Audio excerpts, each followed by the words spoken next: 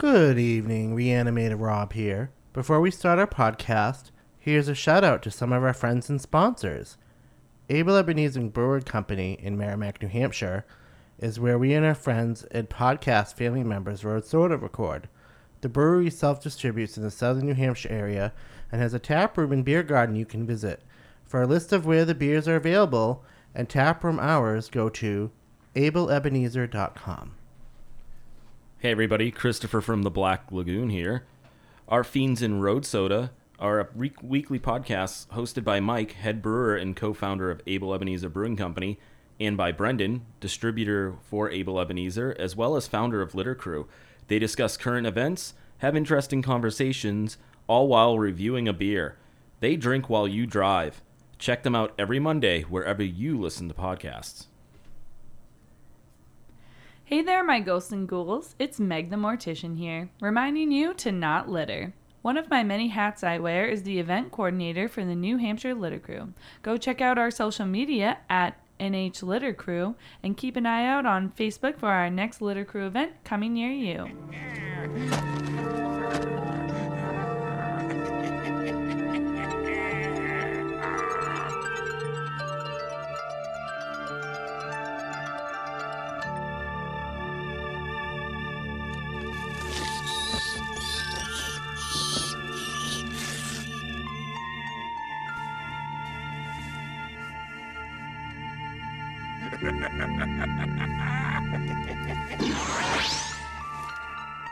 Hello everybody, welcome to Monster Talk Podcast. I'm your host Christopher from the Black Lagoon, and with me today is... Reanimated Rob. Meg the Mortician. And tonight our main feature is that we're going to be talking about the 1986 film Dolls. Woo-hoo. But before we get to that and everything beforehand, what have you guys been doing in the past week? Let's catch up over the past week. My calendar has been like mucho, like full. This weekend especially, I went to Spooky World on Friday night with my chorus brothers, Matt Dean, Barry Blaine, and Dr. John McGeehan, and where we saw Megan. Yep, I was there too And with her my crew. little crew. Yeah. And your buddies bought me a beer, Mhm. and it was awesome to meet them. Yeah, it was awesome to meet your friends too. Yeah, and we went through all the attractions, and we went early, 7:30, and I'm glad we left when we did, because trying to get out of that cornfield parking area was like probably the scariest part of the attraction, because there was like 20 cars coming at me in like one direction, and it was just insane. And when I got to the end of the parking lot, there's like 10 people directing traffic at the end when everybody's like safely out, and I'm like, dudes, you need to be up there like helping people get up. Yeah, like I'm sure there's a couple dead bodies there, like, and you just don't realize it yet. So, but it was fun. We hadn't been in a while, and especially the haunted hayride. One of the things I thought of going down that was, I think it would be like really cool to go like see that during the day if you could get access to it. I mean, of course you'd have to get permission, but Yeah. like the fake airplane crash that they have, and some of the like the scenery, I bet that would like really look cool in the day. Yeah, it would be cool, like area to do like a photo shoot and stuff. Is like Yeah. along the hayride. Definitely. Yeah, and then I went apple picking with my friends Rick Whalen and Aaron and Storm Lavella Shot, Dr. Eric Hauser and Sean Plunkett, and I got like the biggest gourd I have ever seen. I didn't know saw that. the picture. It was pretty big. So I've been like showing people, you want to see my gourd? And it's really big, and I didn't know they like made gourds that big. So I showed you guys my gourd, and I don't think they make them that big. I think nature just makes them bad. Yeah. oh right, yeah, but I didn't know nature made them that big. I always thought gourds were small. Yeah. Oh, like the tiny pumpkins? Yeah. Oh, they come in all shapes and sizes. Yeah, who knew, right? There's competitions for like biggest gourd and stuff at the fairs. It makes sense, right? But- Because they have the largest pumpkin, and why not the largest gourd? Yeah. And my giant gourd is gorgeous. Gorgeous. Just saying. And Oh my gourd. And last night, New Hampshire Gay Men's Chorus, who I sing with, we had our like annual karaoke event at Doogie's Barn Grill, and that was very well attended. And there was somebody singing Monster Mash, and 'tis the season. And one of the things that we did talk about amongst the friends is what's your favorite horror movie? And a lot of people keep bringing up Trick or Treat, which that's one of my favorites. It's a really good one. Yeah, and my friend brought up American Psycho, which That's is a good one. And I have it tattooed on my arm. Yeah, and we were continuing the conversation about costumes, and so for Halloween and for Spooky Bear in Provincetown, and the one of the ideas I came up with is, and this is a reference to Rocky Horror Picture Show, is Satanic Mechanic.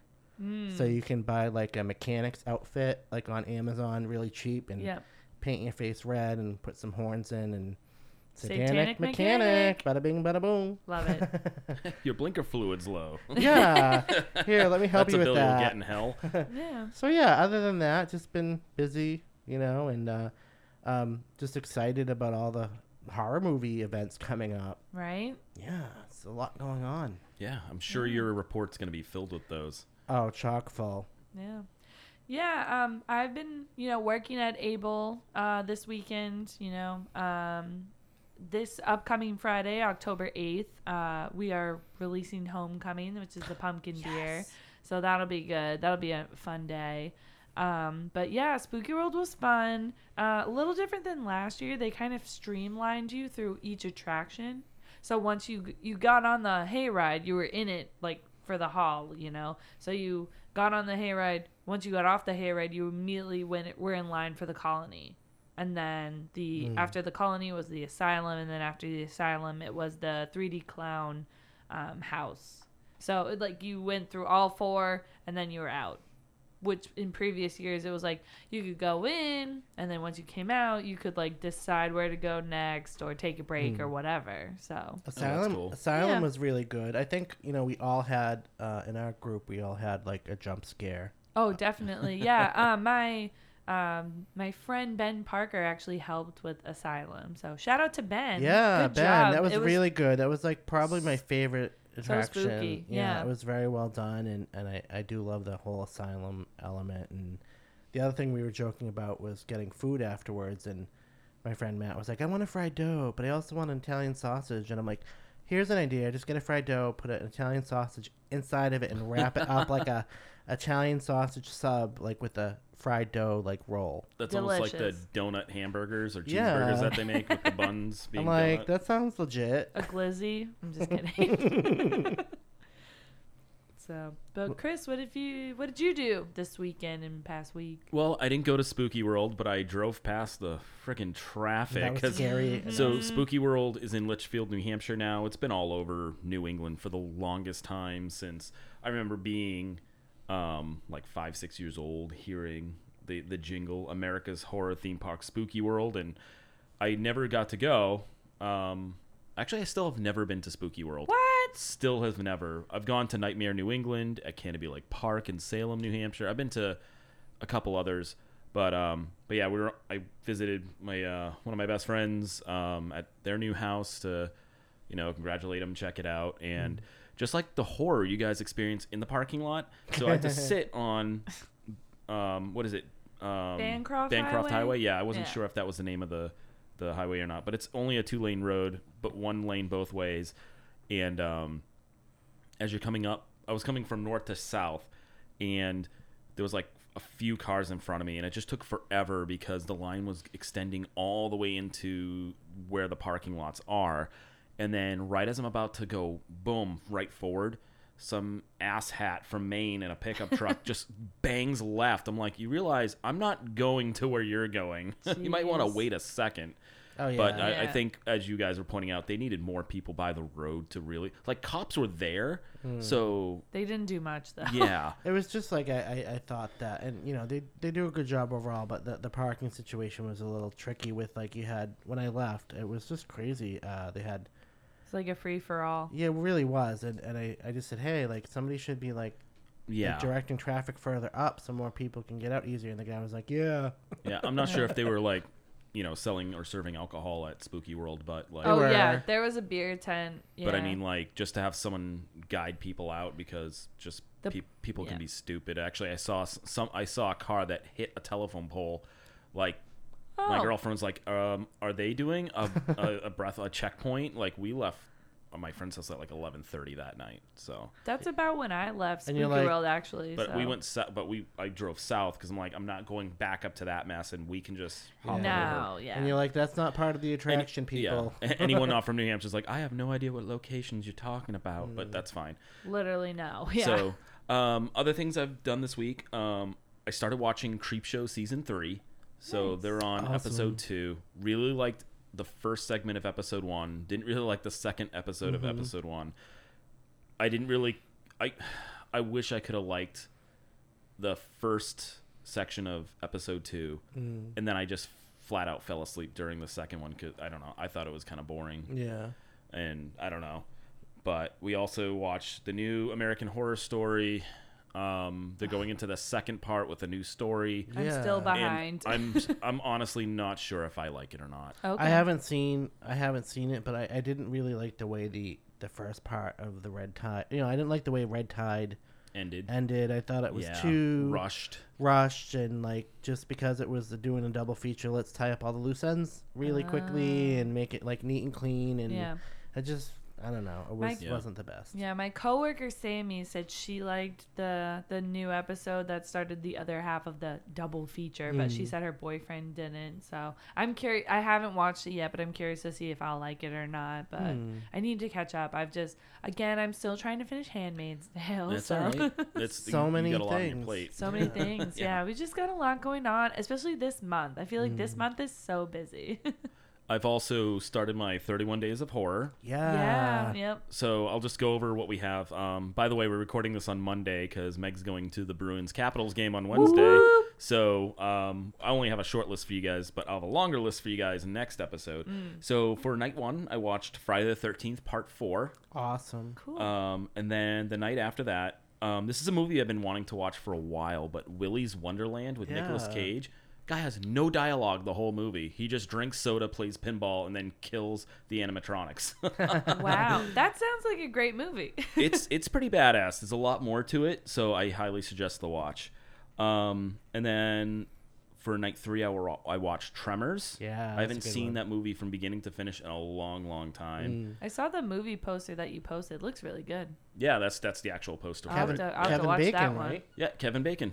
7 layers And- of Kevin Bacon. Is that and- how it works? And Reba's McIntyred of all their shit. So, so if you see that Reba's McIntyred of your shit, like the picture from that is from Tremors because her and Oh. her husband in that movie are just like big old like gun collectors and stuff. Like her husband pulls out an elephant gun. Like the rounds Wow. are like they got to be like 5 to 6 inches long and like maybe like an inch and a half in diameter. Like they're big shells. Like Dang. yeah, but I forget. Did Reba? She's in that movie and she survived. yeah, she didn't die. And did she sing "I'm a Survivor" from her sitcom? That TikTok sound has gotten so popular. Yeah. I can't remember if I'm sure there's one. I think there's one of her songs in the beginning of the movie. I'm like, there has to be. There has to be. There has right? to be. 'Cause it's Reba. I just don't remember. And then of course, I watched Dolls for tonight's episode. Same. So Hey, let me ask you something. I saw that your first movie was Friday the 13th, the final chapter, and I sent you the alternate ending. I watched that. What did you think of it? Good question. I really thought about it. I think they just, I don't know, like their mother was a loose end because you don't know what happened to her. She was. You can only assume she's dead. Right. And then in this alternate ending, like she finds her mom dead in the bathtub, and then while she's like in distress finding her mom, you see that Jason is behind her again, and then goes to kill her, and then she wakes up. So it's basically it ends at the scene that you actually see at the right. ending. And then the mother, when she opens her eyes and they're all white, and that was pretty freaky. Yeah. But that was cool. I had heard about it for a long time, and they had mentioned it, like there was another cut, and then you couldn't find it anywhere, and then one day it showed up on YouTube, but minus the sound, right? Yeah, they lost the soundtrack to it. they just basically wanted to keep with like all the other Friday the 13th, like especially from the first one where you have a jump scare at the end, which was inspired by Carrie with the jump scare at the end of Carrie. Yeah. So it's a lot of that. And I like the commentary from the actress Kimberly Beck, and she's talking about the house that they did the film in, and she's like, I can't believe all the damage we did to this house. And oh yeah, that happens with a lot of films. Yeah. That happened at a fraternity weekend in Maine I went to.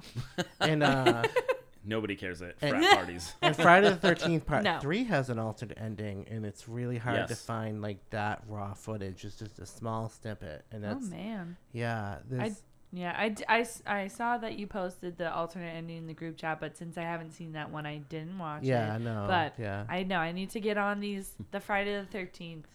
But yeah, there also Facebook was down all day today. Yeah, so what was up with that? I know, it's like we're living on Little House on the Prairie again. You mean I have to use my actual face to talk to people today? Great. So now we'll get to the next segment of our podcast. Rob, what's going on in the world of horror?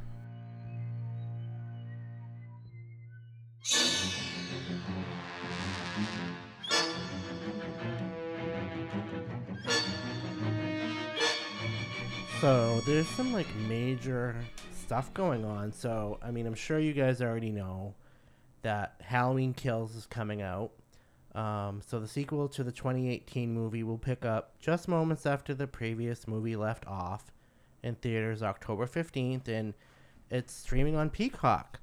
And after Laurie Strode, played by Jamie Lee Curtis, her daughter Karen, played by Judy Greer, and granddaughter Allison Andy Matichak leave Michael Myers, played by Nick Castle, caged in the basement of Laurie's burning house. Of course, Michael manages to free himself, and the Strode women join a group of other survivors that decide to form a mob to hunt Michael. And I didn't know this, but this Halloween reunion is expected to be a trilogy, which will also include Halloween Ends, coming to theaters 1 year from now. Oh. Yeah, and another awesome part of this movie is, and if you haven't seen the original Halloween, like, you should watch it just to kind of get yourself familiarized with some of these characters. So, because the new movie reunites the Michael Myers survivors, including Lindsay Wallace, played by Kyle Richards, Marion Chambers, played by Nancy Stevens, played by Nancy Stevens, who is the nurse, and Sheriff Lee Brackett, played by Charles Cyphers. And the other person that they're adding is Tommy Doyle's coming back, but that's not the original Tommy Doyle, played by Brian Andrews. It's played by Anthony Michael Hall. Oh, okay. That's awesome. Part of the Brat Pack. and so in the quick clip from the film, we get to see Charles Cyphers repeat his iconic one good scare line from the original Halloween. So that's, that's going to be awesome. And of course. Yeah, and the movie will be available to stream by Peacock Premium subscribers at no extra fee, and producer and Blumhouse CEO Jason Blum stresses preference for more traditional theatrical windows, but revealed it was disappointing. It was the disappointing performance of the 2020 Blumhouse movie Freaky, which was released last November, that spurred him to put Halloween Kills on Peacock. So there's some like strategy going on there. Yeah, I want to see it in theater. I don't want to watch it at home. Yeah, me too. Yeah. Except, when Cinemagic went out, of business because of COVID, that was like one less theater in the area, I guess, immediately for us in southern New Hampshire. But Apple Theaters bought out Cinemagic. Yeah, I guess a lot of them are based out of like Western Massachusetts and New York area. Cool. So that'd be good. Yeah. Yeah. But I like to go to Chunky's, Yeah. Shout out to Chunky's for having Cadillac seats as chairs and food and all that. Well, that's where I saw Candyman, and there was only like 5 people there to watch Candyman. Right? So can't beat that. Can't beat Opening weekend too. So no, nice. But I mean, we'll see how that works out for them in terms of like streaming it, at home the same day that they're playing it in theaters. The other thing that I was very interesting to hear about was the Friday fight. So, and Chris, you had shared this with me, so thank you. So horror fans have a glimmer of hope, albeit with many caveats. The new Friday the 13th movie may be on the horizon. Screenwriter Victor Miller has just scored a huge victory in court after years of battling it out for the rights to the iconic horror franchise. And just to give you a little bit of a backstory, in 2016, Miller filed a copyright termination to regain the rights to Friday the 13th as he penned the screenplay for the original horror hit that spawned a massive franchise, of course, and eventually made Jason Voorhees an icon to the genre. U.S. copyright law allows authors to reclaim the rights to what they created after a certain number of years. In 2018, a federal judge ruled in Miller's favor, and director Sean S. Cunningham in Horror Inc. tried to argue that Miller wrote the screenplay under what is known as work for hire, meaning he had no claim to the underlying intellectual property, otherwise known as IP. Ultimately, the powers that ruled in Miller's favor in 2018, and now the Second Circuit Court of Appeals has upheld that decision. So what does that legal mumbo-jumbo mean? So essentially the higher court concluded that Miller was not an independent contractor when he wrote the original 1980 slasher classic, and therefore he's entitled to authorship rights. And as such, the copyright termination Miller filed is seen as valid in the eyes of the law, and the rights to Friday the 13th will revert back to him. However, that only applies to the U.S. and only pertains to the original movie, which in the case of Friday the 13th can complicate things because, there's a bazillion sequels. And but, I mean, this is a huge step in the process, and it doesn't certainly mean that Miller's is now free to take the franchise and do whatever the heck he wants. So, for instance, owning the original screenplay doesn't mean he owns the character of adult Jason Voorhees. So Miller's ownership of the work only covers domestic rights. So the franchise will remain dormant, but here's hoping we're almost at that point where Jason can return once more. And on a side note, the final outcome has major implications for Hollywood, as other writers are currently attempting to get rights back to their intellectual property. Specifically, Marvel is currently fighting to keep the rights to some of their biggest characters. So we'll see what happens with that. This could have ramifications down the pipe. Like the game, Friday the 13th, the game, they had to go through so many loopholes to make that game, and then even all the updates. And then it just get to a point where it was a nightmare to try to do anything else with that game or try to update it because of all the copyright laws, which is also why the franchise hasn't gotten a reboot or anything went past the last Friday the 13th movie that's come out is because of this. So yeah, and I'd love to see, and I've had thoughts about, wouldn't it be awesome if they picked up where the original Friday the 13th where the original Friday the 13th left off and restart it with a new twist.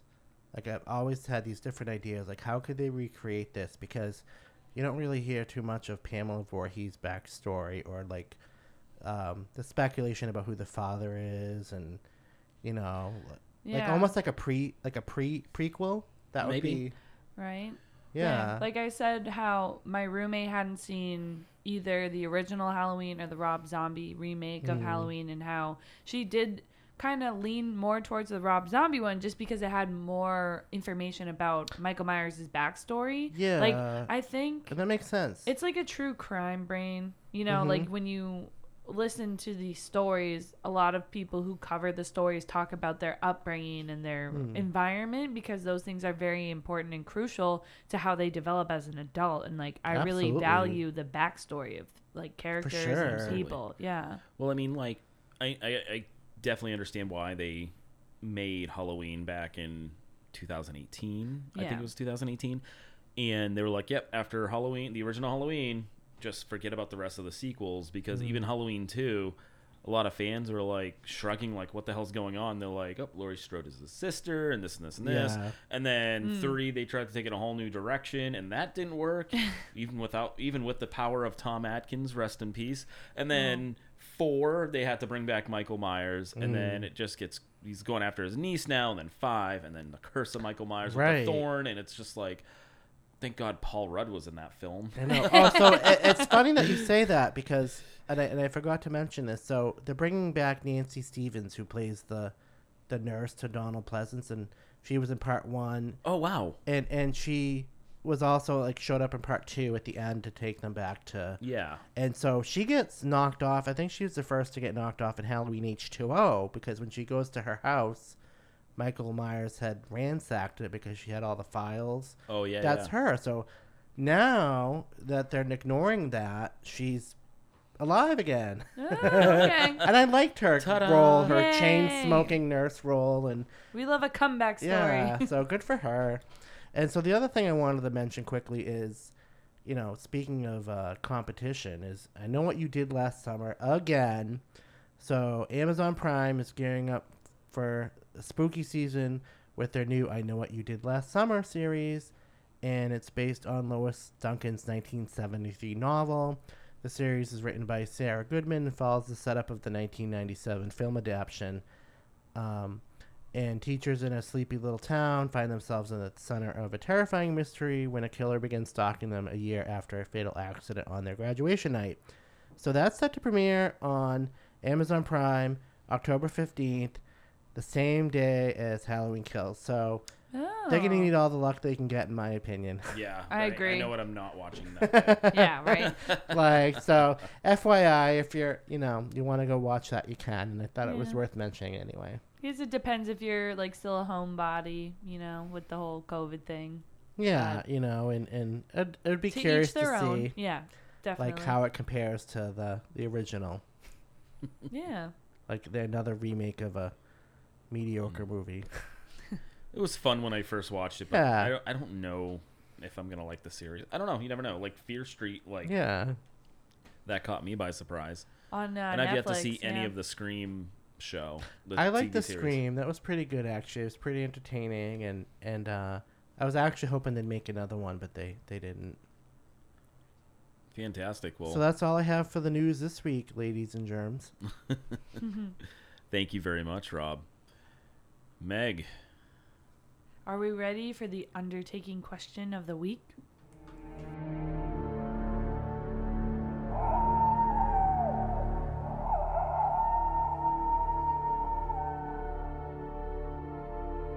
Yeah. All We right. are. So this question, also another question provided to me by Dan. Shout out to Dan Gacharna. Thank you, Dan. Yeah, thanks, Thank you, Dan. man. And everybody else out there that listens to us, please feel free to send us a message on any of our social media or email accounts to ask us a question or send Meg a question of the week. Yeah. So this question of the week is, as far as horror movies go, what has a bigger impact on you? The cinematography, the sound design, or the prop/makeup design? So that is a very good question. And for me, I would have to say, in order to be in my top 10, you have to have all three. And so, for example, Phenomena and Suspiria, which are Dario Argento films, they have it all. They have awesome music, they have awesome cinematography, and they have great music. I think to be a successful horror film, you have to have all three. Like, end of story. Like, you can't have a good horror movie with a cheesy horror movie soundtrack if anybody's going to take it seriously. And you have to have good special effects. Like, one of the things that I have a problem with now is some of the CGI, because it's so bad. It's just, it's like just fake, right? Because I grew up with real life, the makeup artist, Tom Savini, where they did all the effects, by hand and homegrown. And Yeah. and it's just like sometimes if it's good CGI, yeah. But like if it's like lazy CGI, forget about it. And then, cinematography, like, so I can say if you haven't seen the movie Phenomena, the beginning is like in the Swiss countryside, and it's just a beautiful backdrop for a terrifying beginning of a movie. And there are other movies that have, Halloween, right? They filmed it in California, but they made it look like Illinois in fall. Yeah. But it had a nice backdrop. So you definitely have to have good filming and good music, and like all three for sure. As otherwise, That's something's a good missing. point. Yeah, that's a great point. I have to really agree with Rob on this one because all three. I mean, if I think about the soundtrack, the soundtrack doesn't have to be great because either way, if the movie's really good, the soundtrack's just memorable. Right. True. Like if you just think about those sounds or the music or the orchestral, sounds that come from that movie, you automatically think of what you're watching. Mm-hmm. Special effects, if they're too bad, you're laughed at, and if they're really good, you're admired. Yeah. Mm-hmm. And the acting has to be at least mediocre. It has to be at least mediocre because you'll at least have one really good actor and someone that can't act their way out of a paper bag. So, but as long as those three things are working together well, you're gonna have a movie everyone will like. But you can't have a movie without just one of those things because then that movie just won't do well. It's like taking one tire out of a car. You're not gonna really get anywhere. Right. Yeah. To be honest, I think that, and it depends. Like for instance, like I don't mind a movie that has like acting that isn't as good if it's in the same context of what else is going on in the film. If it's a campy movie, then Sleepaway Camp, for instance, is a movie that takes place in a summer camp. So I don't expect it to be like 4-star acting. I expect it to be, mediocre acting and some cheesiness and the music's okay and the acting's okay and the backdrop's okay. But if it's like supposed to be a real serious horror movie, then you really have to pull all the stops, Yeah. So it just depends on what the subgenre is too. Like, if it's supposed to be like a fairy tale type of movie, then you want kind of like fairy tale music and like a backdrop, like Jaws, right? That wouldn't be a successful movie if when the shark fin came up, instead of having the da you had like. Yeah. And so I think that sometimes you watch these movies where the soundtrack might not align with the film, or the backdrop might not align with the film, and so it's just there's something off about it, right? And oh, absolutely. So fun fact, so when I was watching Friday the 13th Part 4, I was reading something about Crispin Glover talking about the movie. Mhm. So the infamous dance scene where he's not with the beat of the song at all. He's like having a seizure. Originally they had an AC/DC song. I think it was Thunderstruck. So he was going to the beat of Thunderstruck, and then they had the song. Dun, dun, dun, dun. It was like a more upbeat tempo song, and the way he was dancing had nothing to do with the beat that was going on. So it just made him. But I think overall it worked. It worked. It still was such a memorable part of the movie. Like, oh yeah, remember Crispin Glover's dance? And yeah, so.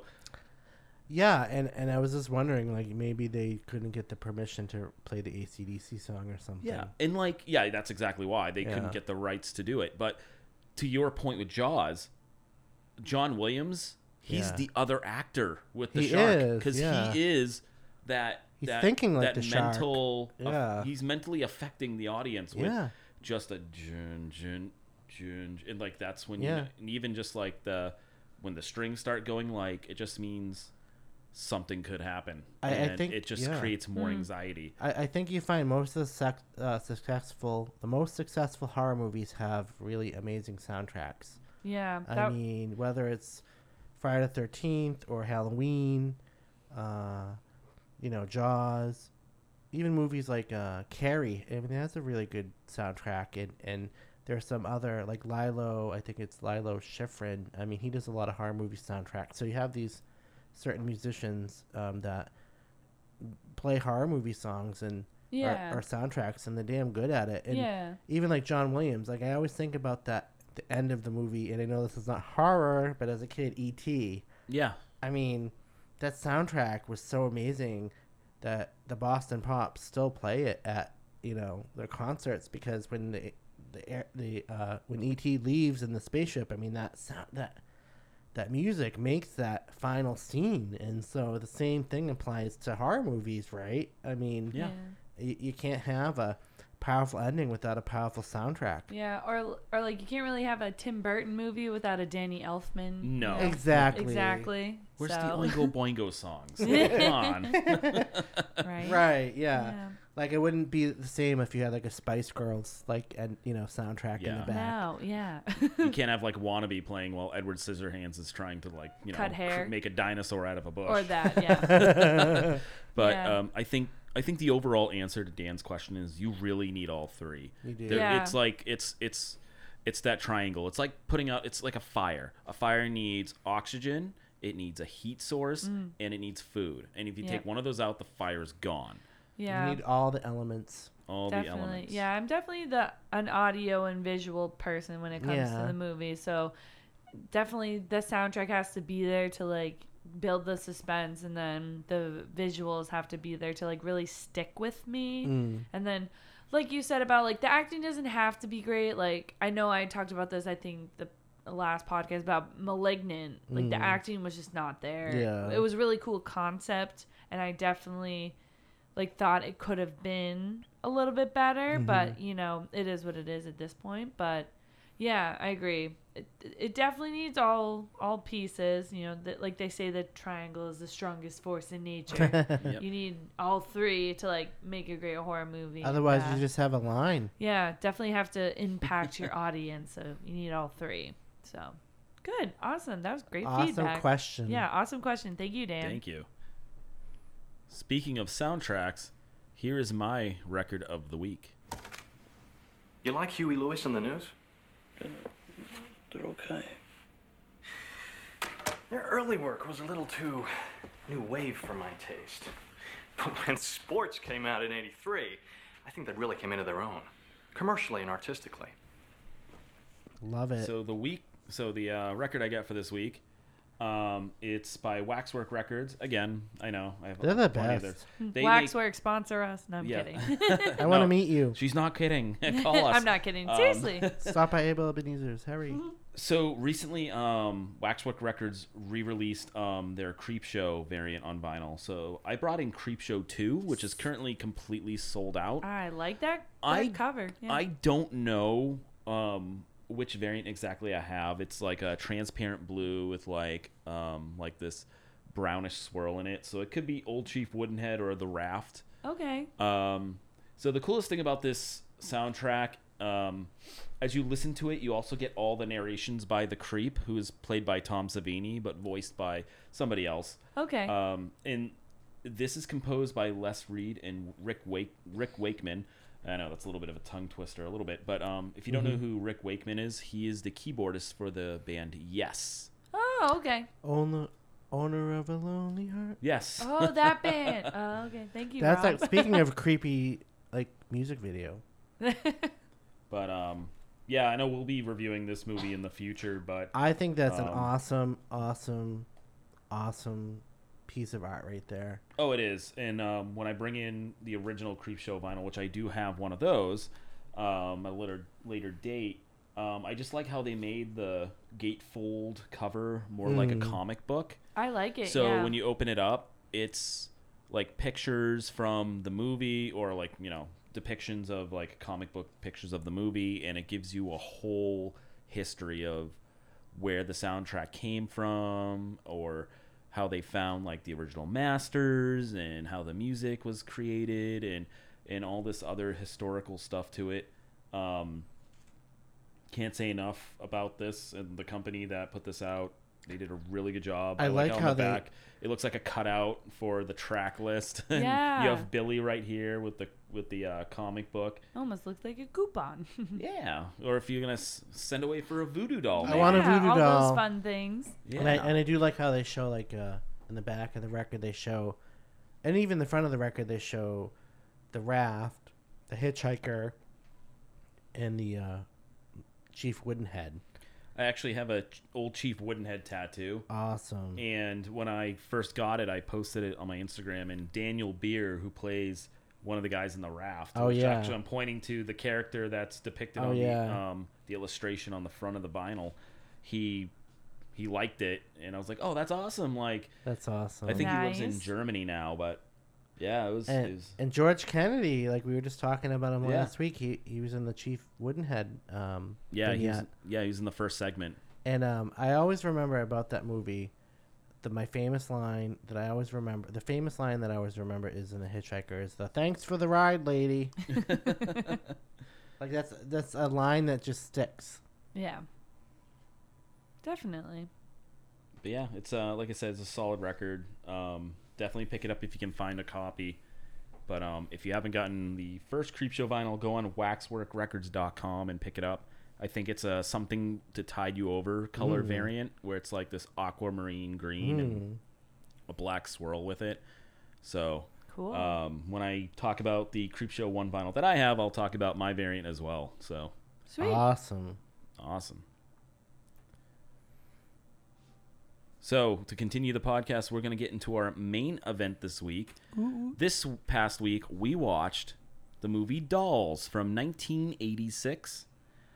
So to go into all that information, it's rated R, running time of 1 hour and 17 minutes. It was directed by Stuart Gordon.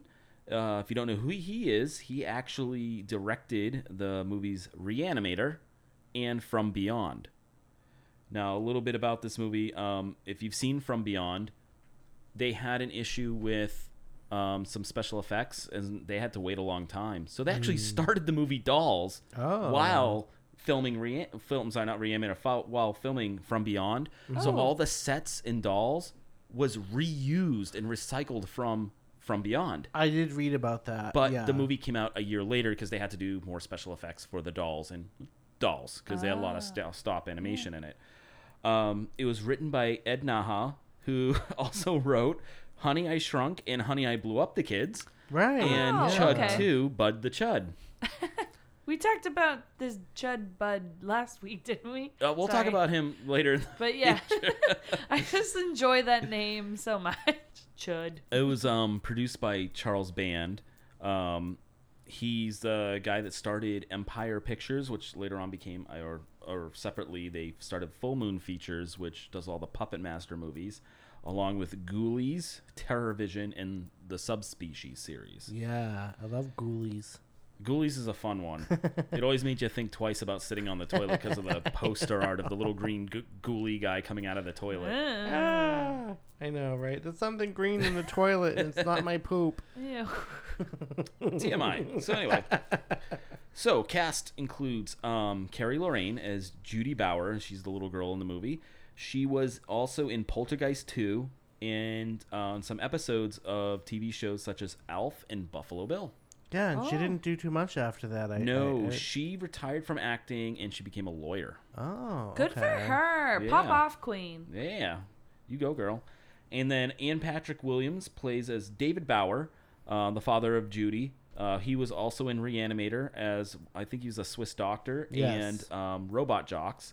Yep. Carolyn Purdy Gordon, who's the wife of the director of this film, Stuart Gordon. Yep. She was Rosemary Bauer, who's like the evil, wicked stepmother in this film. I have one word. Biatch. Well described. Yeah, pretty good description. She was also in Reanimator as one of the professors. And she was also in, if I can get back to my notes area, she was also in From Beyond, and she was in Castle Freak. Yeah, so there's definitely some connection there with the director and Reanimator. And a lot of Charles Band films. So you'll hear about a lot of these people as you go along. Guy Rolfe as Gabriel Hartwick, the owner of the old creepy house. He was in Puppet Masters 3 through 5 and Retro as the Great Toulon. Yeah. I knew he was so familiar, and I'm right. like, I just figured this out this week. I'm like, oh wow, he was that guy. I was trying to remember, like, I know him from somewhere, and where, who, and I looked it up, and I go, oh, Puppet Master. You know how his hair was like a weird tint in this movie? Because they had to bleach his hair for the movie, and he was so unhappy with how yellow it came out. Oh, man. Poor guy. Oh. And he was also in the movie King of Kings, which is an older movie. Hilary Mason as Hilary Hartwick. Hilary Mason was one of Stuart Gordon's favorite actresses to work with, so he made this character named after her. She's the husband of Gabriel in this movie. She was also in Don't Look Now, Aquila, and Robot Jocks. If you haven't noticed, a lot of these actors and actresses came to A lot of Robot Jocks. overlapping. Yeah. That's Common- cool, though. Common thread. Yeah, it's like they all came together. But it It's like makes the Adam sense. Sandler It makes crew. sense. Yeah. Yeah. Every director's got their crew, right? Oh, Yeah. for sure. Yeah. The next person we're going to talk about is Hilary Mason, is Hilary Hartwick. She was in... Oh, no, wait. We just talked about her. Bunty Bailey as Isabel Prange. Now, it's weird because in the movie, we don't know Isabel's having a last name. She was also in the movies Defunct and Spellcaster. Now, you're going to recognize Bunty Bailey in this movie because she was in the music video for a-ha's Take On Me. Take on me. Which- Take on me. She Sorry. was taken on by Morton Harkett, the lead singer of a-ha, because they dated during that time. Right. Yeah. Oh, okay.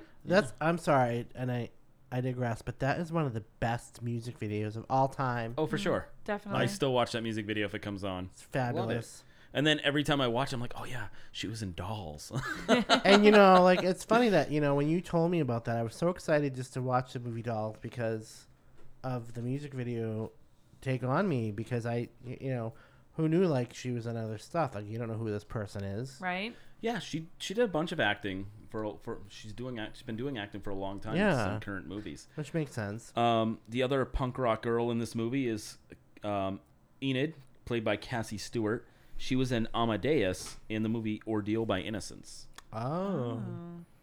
In the last cast member, this is the whole cast, by the way. Stephen Lee is Ralph Morris. He kind of looks like Sean Astin. He does. He does. Doesn't he? And I was like, listened to Rudy. I listened to a couple other podcasts, and they're like, yeah, he looks like a fat Sean Astin. I'm like, aw. And they're like, he acts like Sean Astin in 50 First Dates. Yeah. Oh Getting my Spam and God. Reetheth. And, I love that movie, too. but Stephen Lee was also in War Games, La Bamba, and The Negotiator Cool. with Samuel L. Jackson. Oh, he was in War Games. Yeah. Nice. Music was by Fuzby Morse. He did music for the movies Ghoulies 2 and The Arrival, as well as many more films. Nice. So, to continue from here, a little synopsis for those who have never seen the movie Dolls. And I'm sure you're all like, oh, a horror movie called Dolls is probably about dolls. Which, yeah. But to set up the movie for you, a dysfunctional family gets stuck in a rainstorm while driving to their vacation destination. Unable to continue, they run into a nearby house for cover. After meeting the strange owners of the house for a carload of passengers that shared the same troubles, they all get a room to stay for the night. However, there are many more residents that live in the creepy old house. For those who disrespect the house and its owners start to disappear. Ooh, ominous. So some fun facts about this film before we show the trailer. And reminder, once we show the trailer, after that, it is spoiler land. Spoilers. Yep, all the spoils. All the spoils. We'll be going through the movie from beginning to finish. Spoilers. So, some facts about the film to get you guys a little more interested, a little more meat to the bones here. The film was shot before Stuart Gordon's next film, From Beyond, in 1986, and was shot on the same sets, but released almost a year afterward due to all the doll effects in post-production. Now, a lot of people that saw this movie a year later really wanted to compare it to Reanimator. So it got a lot of flack for not being as crazy or as gory as Reanimator, which Reanimator is such a fantastic movie. Yeah. All the whispering sounds of the dolls that you hear were done by a group of Stuart Gordon's friends and family, including the kids and his wife. Oh, neat. Oh, that's fun. Yeah. Carolyn, who plays Rosemary. Ah. The house was constructed inside of a soundstage at the Italian studio formerly owned by Dino De Laurentiis. Oh. Inside, it seemed like a real 2-story house where the cast and crew members could actually walk from room to room. Outside were remnants of sets and props from other De Laurentiis productions, including the film Barbarella, which had inspired some of the dolls featured in the film. Cool. The film was shot on set in Italy, as it was cheaper to shoot there than in Los Angeles, and it avoided the Screen Actors Guild. The location had also been littered with props from previous films, like I said, Barbarella, and also Red Sonja. Cool. And during the film's lengthy production, it was deemed too light on gore, so numerous gory inserts were shot. Once the footage was edited into the work print, it was decided that the gore is all wrong. It wasn't like it just didn't flow with the movie. So it was kind of the wrong choice, and some of those were excised from the final cut. Ooh, I'd love to see an uncut version though. Yeah. And It would be cool. Right? Dino, I mean, Yeah. I just remember like seeing that everywhere as a kid, like Dino, like those credits, Dino De Laurentiis, De Laurentiis. Is that, am I pronouncing it right? Probably not. I would think so. You're trying. You're trying your best. Close enough. But I just that's such a that's such a rememberable. So another funny fact about this movie is that director Stuart Gordon was definitely afraid of porcelain dolls in real life. That's Which I remind you guys, I have a room, my guest room in my house that has dolls. So after this episode is released, I'll send a picture on our our social media pages about where all the dolls are. In my Please house. do. Yeah, my friend Kendra collects porcelain dolls too. Yeah, I'll ask her to send in some pics maybe. Yeah, send us a pic of your favorite doll. Jeez. Please do. So before we give you guys the trailer, before we start going into the real meat and potatoes of this movie, just know that the film's trailer actually reuses the music from Dressed to Kill from 1980. What? Yeah. Get the fuck out of More here. recycling in the horror genre. That's so weird. Oh, it happens in a lot of movies too. Yeah, it's not a bad thing. No. Is it the who? Yeah, like how do they? Who's the guy that wrote the music for Dressed to Kill? Like, Off the top of my head, I'm not sure. I'm just wondering. Like, yeah, it'd be weird if there was a connection there. Absolutely. Yeah. Any final thoughts before we go into the spoiler region of this podcast? No. No, just get ready, guys. Yeah. So, like I said, this is a short watch. Great film. This is the trailer for Dolls. Reminder, after this trailer, I'll make one final warning, and then after that, we're going from beginning to finish in the podcast. So, enjoy the trailer for Dolls. Come on, let's get going.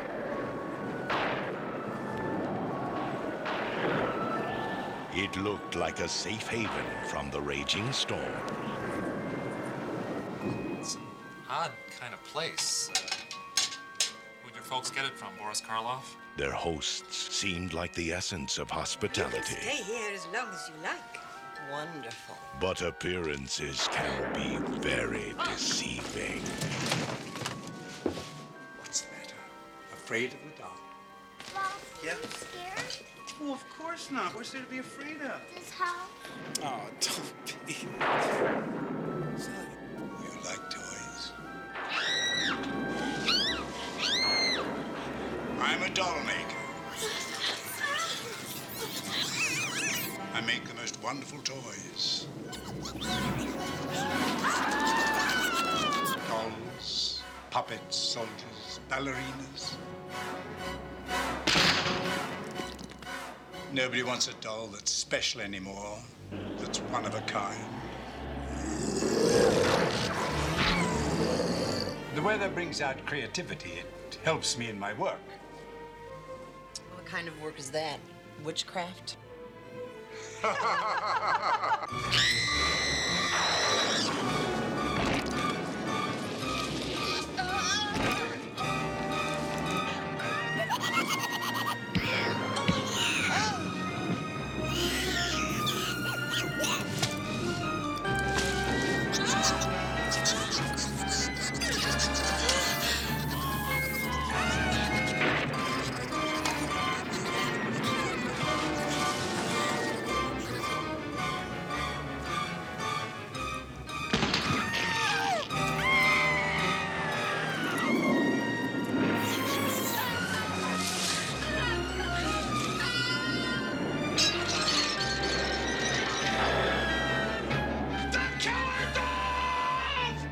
Pleasant dreams.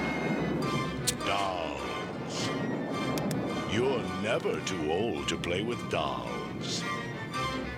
Until you're dead. Dolls. All right, so that was the trailer for Dolls from 1986. Now, if, like I said before, if you have not seen this movie yet, pause this podcast right now. Go watch the movie if you can. If not, just skip past the movie. I'm sorry, skip past the rest of this podcast. Go towards the end. You can try to hear our rating and our sign-off. Go watch the movie. Yeah.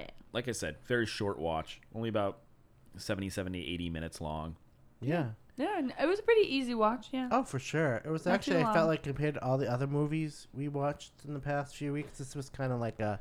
It goes by quickly, and it's Yeah. for me, it's like for me, it's like Child's Play 2. I know I'll bring that reference up all the time, but it's like it's an easy watch. It's comfort It's a watching. very easy watch. I felt like I could actually multitask watching this movie and do other things while watching it, as whereas some of the other movies were like more like you need to watch and pay full attention. Yeah, that's fair. And I would that's- say that's a fair assessment. Yeah.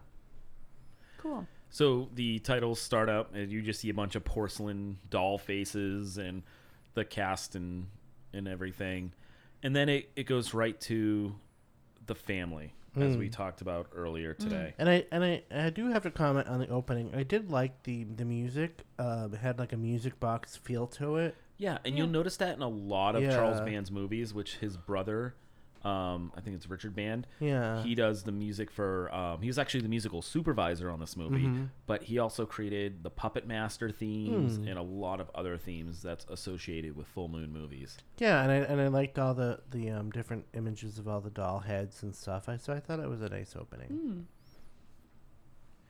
As I was saying earlier, you see this dysfunctional family.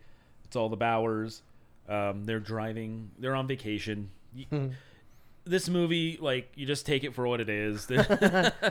I have no idea where they're going on vacation, but they're on a very shitty road. They actually drive by the punk rock girls that we talked about earlier in the cast. Yeah. Yeah. And they flip them off because they're like, no. And then Rosemary's like, should I have stopped? Should I turn around? So they weren't going to pick up hitchhikers. Yeah, so I really had, like, in the beginning of the movie, I go, who am I watching? What am I watching? Looking at that family, they were just so weird. I mean, not the daughter, but the husband and wife. I was actually, originally I thought, because she was wearing, like, a head wrap, and she had, I go, is that a man? Is that, like, a man pretending to be a woman? Or, like, she had, at the beginning of the movie, I thought she had, like, very manly features, and I'm like, am I watching a drag queen? What am I watching? So a lot of other podcasts I listened to were like questioning like what's with the head wrap. Yeah. And they're like, was that a thing? And I think it was in the 80s. Like if you watch I Uncle guess. Buck, even the woman that tries to seduce John Candy from across the street, she's wearing a head Oh wrap. my god, I Yeah. love And Uncle Buck. I think it was like a bougie thing back in the 80s. So I Yeah. didn't even flinch an eye at it. Yeah, that's a fair assessment. And then I realized, okay, it is a woman, but at first I'm like, yeah. what's going on? And then it kind of threw me off because the girls that were hitchhiking had British accents and then the family has American accents. So I was like, okay, where are we? But also I was like, all right, here we go. Like we're going to follow along as best we can. So just like side note here, a lot of people thought it was like a British film because of the two punk rock girls having a British accent. Right. And then you have, like you said, the Bauer family and then everyone else having American accent. Yeah. But then there are people like, no, it's an Italian-American horror film because it was filmed in Italy. But I'm like, it doesn't specify if it's in Italy. It's very Right. like vague. So. I didn't see anybody eating any No. spaghetti. No. Well, let's not stereotype, I right? know. Well, I'm Italian, so just saying. You're like, I can say that. It's like I'm Irish. I can brag about paddy wagons in Boston. Pick me up. I know, I'm terrible, Miriam. But yeah, there's nothing indicating that it's Italian. You know what I mean? Yeah. There's no type Yeah. of giallo style, trends going on in Yeah. the film. There's no, So no giallo or no, Right, or there's- no gelato. there's no specification where they are. So they're driving, can't. and then as they're driving, all of a sudden they hit this pothole in the road, and they get stuck, and it's in dirt, and at this point it's gotten dark out, and it starts raining, and Rosemary starts trying to push on the gas, and the father's trying to help get the car out, and just no luck. Like he's getting mud sprayed on him, so it's like no, stop. So Yeah. during that sequence too, you start learning about the family dynamic, and I put that in quotes, family, because the little girl's just she's just trying to ask questions, Judy, by the way. Yeah. And the dad's just like, you know what, I just really want to ship you back to Boston Yeah. because with your mom, and Yeah. because he was all about this new wife that he's with. And the new wife, she's just an evil, wicked stepmother. And the stepmother is just like, thank God you're not my... And she's like, the stepmother tells her that... what is it? No, Judy tells her, like, you're not my mother. You can't tell me what to do. And the stepmother's like, thank God. Yeah. Yeah. So go ahead. So you finally get a good shot of Judy, right, in this kind of scene. So I had like an existential moment. Mm-hmm. So I have a side by side, and I saved this for the podcast. So I have a side by side picture of Judy and someone else. And do you see similarities? I'm gonna pass my phone. Is that you? That's me. Oh my God, you look just like her at that age. No way. What? Yeah. So I was like watching. I was like, when was I in a horror movie? Can I get your autograph? Yeah, obviously. I'll sign whatever. You can totally tell people you're from, you play Judy in Dolls. So I'll send you like the full shot into, so we can post it on socials. But awesome. I was watching the movie and I was like, what the heck? I was like, what? So I just happened to look very similar to the actress that played You have like the same Judy. hair and everything. That's amazing. Carrie Lorraine. Yeah, so I just thought that was so funny, and I was like, I'm not going to say anything until we're recording so I can get real reactions. Maybe you should do like an Ancestry.com thing to see if you're related. Maybe. Yeah, it's like very similar. So I thought that was funny. That is. That's awesome. But yeah, so she's a little brunette girl with blue eyes, and she's so sweet. She's such a cute little actress. And you wonder why, like, Rosemary, both Rosemary and David are just like complete dicks to her, and I think they just don't want. Hate them. It's just a father who doesn't want the responsibility, and his new wife, he just I mean, he just wants his sugar mama to take him out everywhere and everywhere. Yeah, which we'll talk more about later. From what her Rosemary's reaction was towards David, like she didn't really seem to love or like him that much. I think she wears the pants in the relationship. Oh, definitely. For sure. She probably wears a strap on too, just saying. But oh, goodness. Oh, anyway, my. But I do have to make a point here. I did notice in the beginning of the movie, just with them getting caught in the rain, and it was like pouring out, and then when he gets out of the car to like try to push the car, it's like not raining all of a sudden, like within a blink of an eye, and then when he gets back into the car, it's like raining again. And continuity. Yeah. I was just like, so when he got out of the car, it was like it might as well just be rainbows and birds like hanging out, and then it was just like just blatant, like, all right, like what's up? All of a sudden just magically stopped raining in like 1 millisecond. So I did notice that. Yeah. I know. It threw me for a loop, too. I kind of was like, where'd the rain go? Oh, there it is. They must be in New England, I'm just saying. It could be. Yeah. But no, they're in Italy. So, as we now know. So Italy is the New England of Europe. It's a New England weather pattern, if you don't like it. It's North Boston. Yeah, if you don't like it, wait a minute, it changes. Yeah. So anyway, as the storm is going on again, after getting back in the car, they see that this house is nearby, so they decide that, hey, we can get into that house and, just get some cover. Yep. So as they're going, Judy drops her bear and goes to run back for it, and the stepmother just throws it into the woods. It's like, yeah, you don't need that. I'm sorry. But this woman. Yeah, she is something else. She is so cruel. So Judy then has this little... You think it's the next thing that's going to happen. Yeah. But then this bear comes out of the wood. It looks like a giant version of her teddy bear. It's like a grizzly. And then the whatever's on the outside of the teddy bear like rips off, and it's like this demonic looking bear. Yeah, it's like almost like a werewolf goes after or something. Rosemary and bites off one of her hands and arm, a piece of her arm or something like that. Yep, and her and David are just screaming. Yeah, David tries to save her or whatever, and the bear just like pimp slaps him right in the face and like basically destroys him in one backhand. And then the bear shrugs after. I know, like, what do you want me to do? And yeah, she's because like, Judy's like, oh, Teddy. Right. Yeah. And he's just shrugging. And it's I was like, this is what happens when Snuggles does steroids, I think, But I was like, yes, all right. But I was like, no, this can't be real. Right, because it ends up just being like a daydream. Yeah, she's just imagining it. As much as I wanted an the awesome bitch stepmother. daydream. Yeah. I know, right? And then they get up to the house and they find this window and they open it and they get inside and they're stumbling around because it's dark. Yeah, because they couldn't get in. No one was answering, so they snuck in through a basement window. So they go in through the basement window, and after a little bit of stumbling around, the light pops on, and it's the owners. It is both Gabriel and Hillary. And they have a shotgun pointed at them because, of course, they don't know who's in their house. Obviously. And here you see a little bit more dynamic of the family where they just really kind of just broke in, and the little girl, she's like, Judy's just sticks up for him. She's like, yeah, we tried knocking and nobody answered, so we went around and we were just getting pouring rain. And Gabriel's like, well, we love visitors, but why don't you try the front door?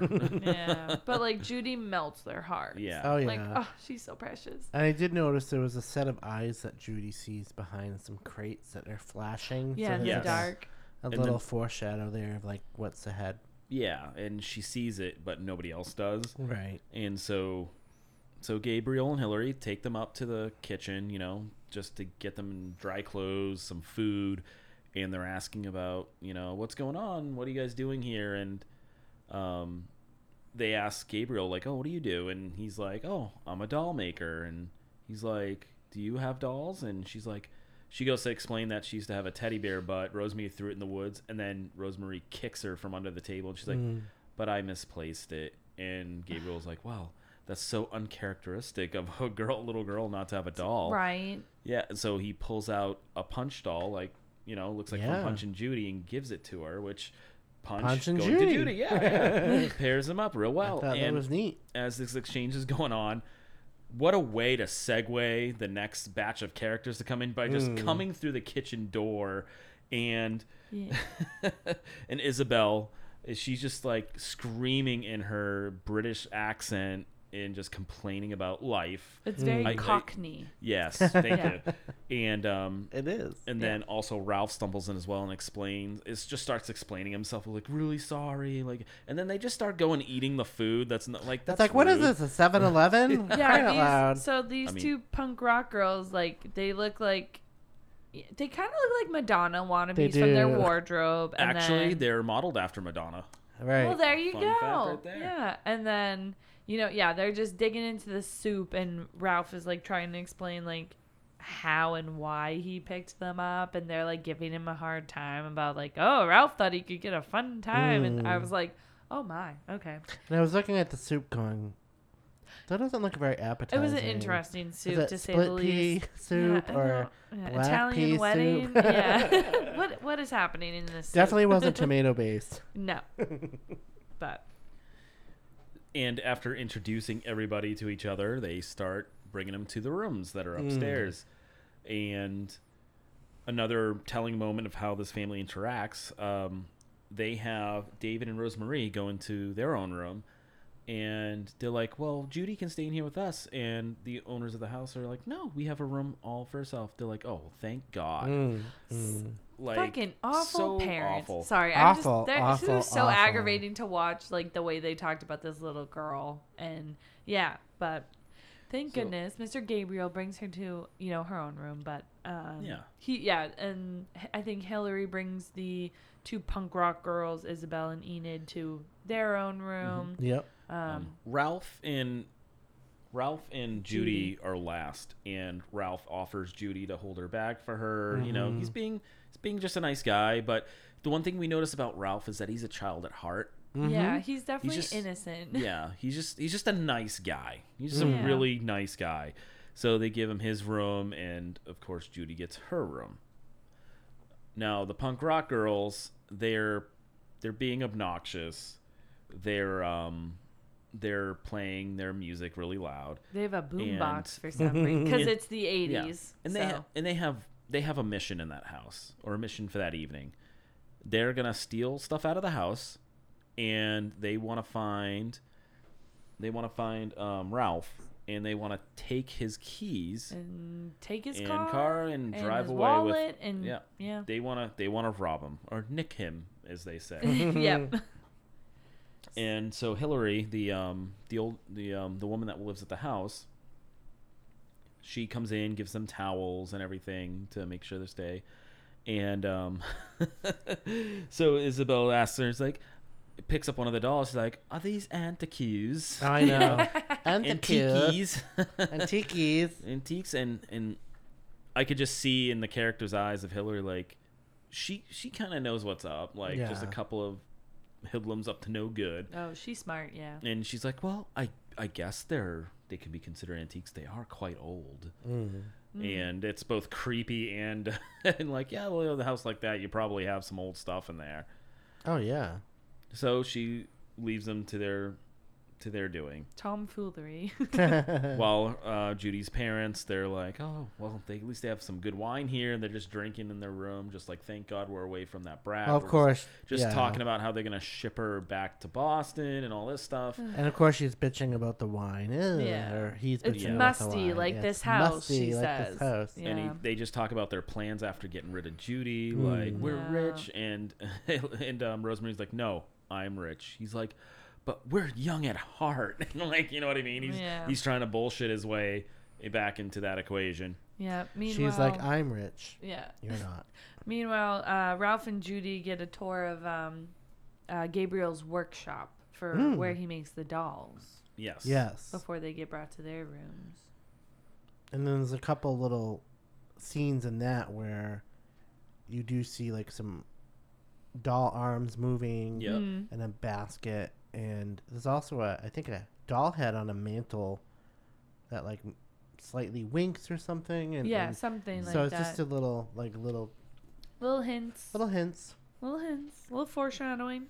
And he explains how like dolls are, he asks Ralph about, if he's interested in toys. He's like, yeah, he's like, because his dad passed away at an early age. And he's like, I remember every toy I ever had. And my dad used to tell me that my dolls used to come alive, and all I could think about was Toy Story. Right. Like when you're asleep or away, like the toys go out, and of course, Gabriel's like, toys are just very loyal. They'll show back up if wherever you leave them. That's right.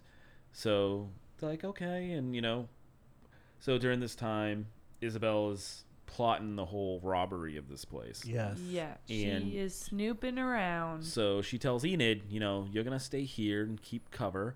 I'm going to go out and find all the good stuff. And they got their music blaring loud. And, like I said, they're just being obnoxious. So Isabel starts prowling around the house. So as she's going around the house, she goes into this one room. She's looking around, and she notices on the mantle there's 2 dolls and a music box just sitting there. So as she's snooping around, finding some jewelry and stuff, like the music box opens and starts playing, and she's like, I'm surprised she didn't just like leave the room at that point. So she goes and shuts it, goes back to being a thief. Yep. And then it happens again. And then she's like, okay. And then she shuts it, goes back, steals more stuff. Then it happens again, and she looks back, and both the dolls are gone. Right. And then when she goes to shut it, she starts getting attacked by dolls. Right. And before you know it, she's on the ground face down, and they have her by her arms, and they're slamming her face into the wall. Yeah, like kind of like a Gulliver's Travel. Using her head as a bowling ball, basically. Yeah. Or a ram, just ramming her face, and it's just bloody. Yeah, bloody, they're holding her by her limbs, and they're like she's like on the ground, and you just see her like into the molding at the wall, just like. Brum, and so for me at this point is when the movie starts getting really good. Other than the teddy bear scene where the teddy bear comes out as gigantic Snuggles. I thought it was a little bit slow up until the point.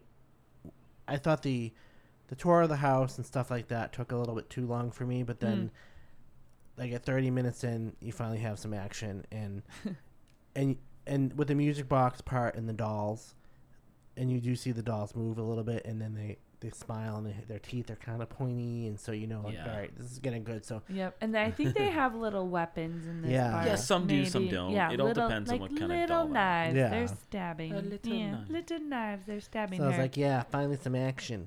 So while this is going on, Judy hears something, so she goes out to investigate. No, she wakes up and she wants water, and so she's like, let's go find something to drink. So she takes Punch out of the room to go to the kitchen or just find some water, something to drink.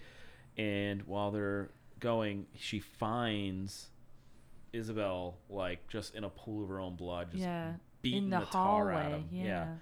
And when she's like, "Help me," she gets dragged back in the room and the door slams shut, and then you just see a streak of blood. So of course, who does she go to? She goes to her friend Ralph.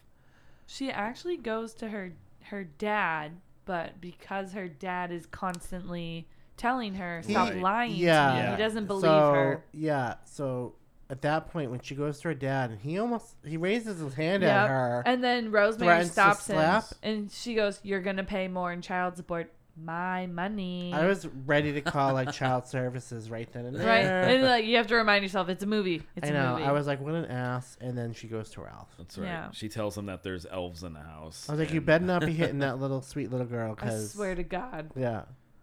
I would die for Judy. I know. Poor She's Judy. So She's such a sweet little girl. Yeah. So, That's but right. she Karma's does a go to bitch. Ralph. Yeah, Karma's a bitch.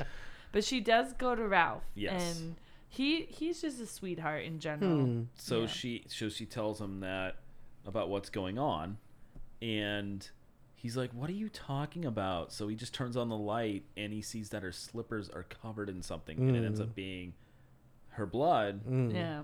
And the blood of Isabel.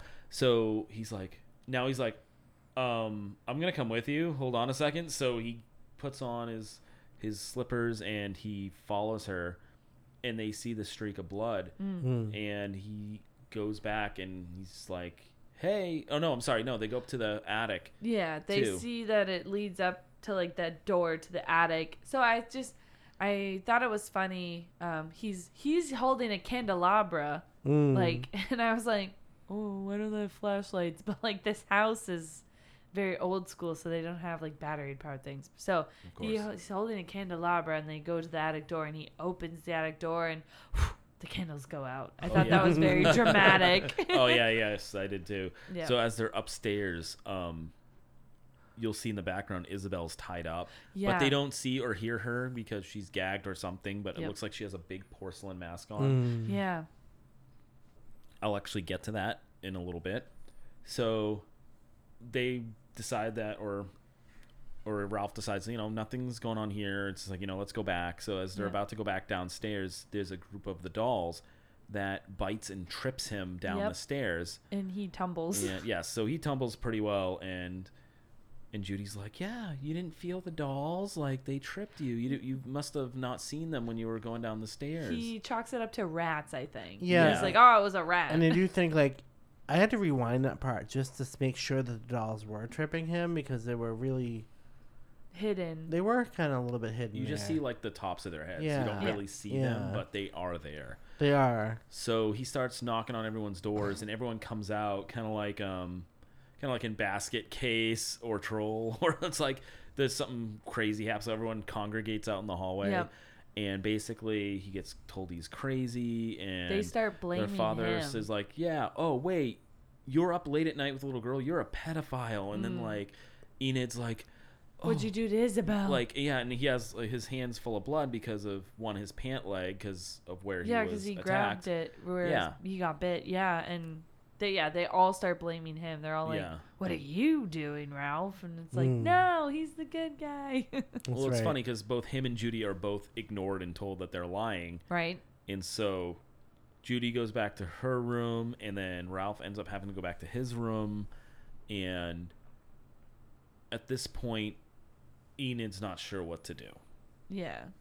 And I forgot what makes David had to leave the room to go to the bathroom at this point. Yeah.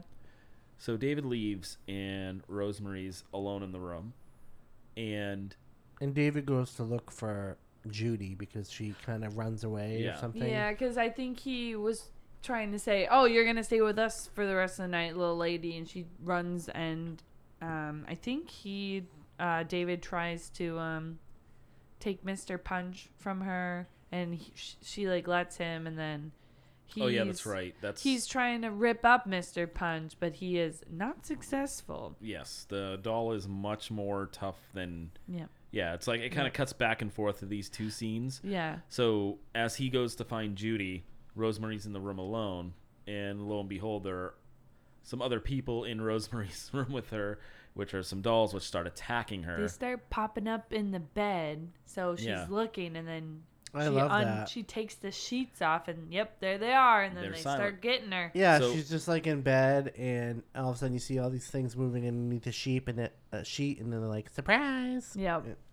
So she gets stabbed in the foot, and she's like kicking some of them. And fun fact about this is that one of the dolls that stabs her with a knife, it was very difficult for them to do this because a lot of times it was by marionette and whatnot. Oh, okay. And one of the stabbings actually punctured her. Really? It was like a pocket knife, and it missed the prosthetic that it was supposed to hit, and actually hit her. Wow. Oh, jeez. Yeah. So did she get workers' comp? Her husband's the director. I'm sure he took care of her. I would hope so. So as she's getting attacked, you go back to the father who has Punch, and he's sick of all the what he thinks is the lies about it. So he tries to tear Punch apart, and no matter which way he tries to tear, nothing happens. But he ends up getting bit, or as he thinks, like he doesn't know what happened. Yeah. Right. And Punch just like falls and sits down in a chair. Yeah. And then Punch cuts him, I believe, and runs away. Yeah, and I think at some point Gabriel runs into Ralph, who's also like freaking out about the whole thing, and Gabriel kind of chalks it up. He's like, oh no, Ralph's like, there's blood in the hall, and he's like, oh no, that was me, I spilled red paint, don't tell Hillary, she'll be mad, and this, that, and the other thing. And while that's kind of going on, so Rosemary is getting stabbed and attacked by the dolls, and she gets out into the hallway, and somehow the fight gets into the hallway, so she tries to run away, but no matter where she runs, she goes into a room, it's filled with dolls, and then she goes back out, she has more dolls attacking her, and when she finally shakes off some of them, she starts running, and she ends up just jumping out a window. So yeah, I thought that was an interesting choice, but so I kind of thought it was like, all right. Yeah, I mean, she's in the hallway, and there's a line of dolls, and they're, like, right in front of that window, and she thinks she's going to, like, jump over them, and where is she going to go? Like, there's no room to go anywhere, lady. It was confusing. I was like, was she intentionally trying to like, jump out the all right, window? like, I mean, it was almost like she was like, yeah, I'm just going to jump out the window, whatever, and I guess there's one of these movie flubs. If you look closely, there's like a small crack in the window or something, like to help with the stunt. Notice. Okay. And so she jumps out the window, but I was just like, okay. Right. She was also not a fan of the stunt work in that because the stunt person was a man, and she's like, my legs are not that big. Yeah. But it was just like, it was almost like, like, what are you gonna do? It's like running into oncoming traffic. I mean, I don't. I would have made more sense if the dolls were a little bit further away from the window, but there was no room. True. I was like, all right, I would have just ran the other way. I don't know. They were on every side. There's nowhere for her to go. I know. But then it goes back to Enid now. So Yep. Enid's just wondering what's going on, and then all of a sudden the boombox gets smashed, and she looks over, and there's now a couple more dolls on the mantle. Yeah. So she's getting freaked out, and she's like, we need to leave this place. So she starts looking for Isabel. Yep. Yes. As she's walking around the house, she ends up going up to the same attic as where Ralph and Judy just were. And as she goes up, she does find Isabel. But Isabel now is sitting on the floor. She kind of sees a silhouette, I would think, from like a distance. But she also has the candelier. Yeah, she is a little candle. I don't know, a single candle. Okay, well, she has a source of light. Yes. Her. And when she shines it onto that silhouette, it is her friend Isabel, but it's her. It's like her, but she has a porcelain doll face with no eyes, and her eyes like fall out. I think. Yeah. Oh yeah, that's right. The eyes were in it, but they pop out onto the floor with his blood, and she's like looking around for him with her hands and holds them up, looking exactly like the poster for the movie. Yeah. For the movie art. And she's like, get out of here, leave. Yeah. And because then the dolls appear and start going after Enid. Yes. So like there's a cowboy doll that lassos her arm, and she has she has a Zippo with her. Yeah. She has a Zippo lighter with her. So like she looks at the lighter and she looks at the doll and she lights the doll on the fire and it's like, yeah. I just thought in this moment, like, I was like, boy, are they flammable. Like, they went up like nothing. Well, they're old. They're antiques. They're musty, like this house. And then there's another doll, and she lights that one on fire. Yeah. And you start seeing her kick around, and she takes off her belt that says boy toy, and she whips it around, and she starts smashing them. Now, they weren't sure what to do in this movie as far as when the dolls get destroyed. Obviously, when the dolls get destroyed, they die. But at first they didn't want anything in them, but now you see that there's faces and skeletal bones because some of them are fairies. Yeah. And that's why with the metal belt buckle, because metal when attacks fairies, it like kills them or something like that. Oh, iron. And then Fairies others can't touch iron. What's that? Fairies can't touch iron. Yes. I learned that from Maleficent. Oh, wow.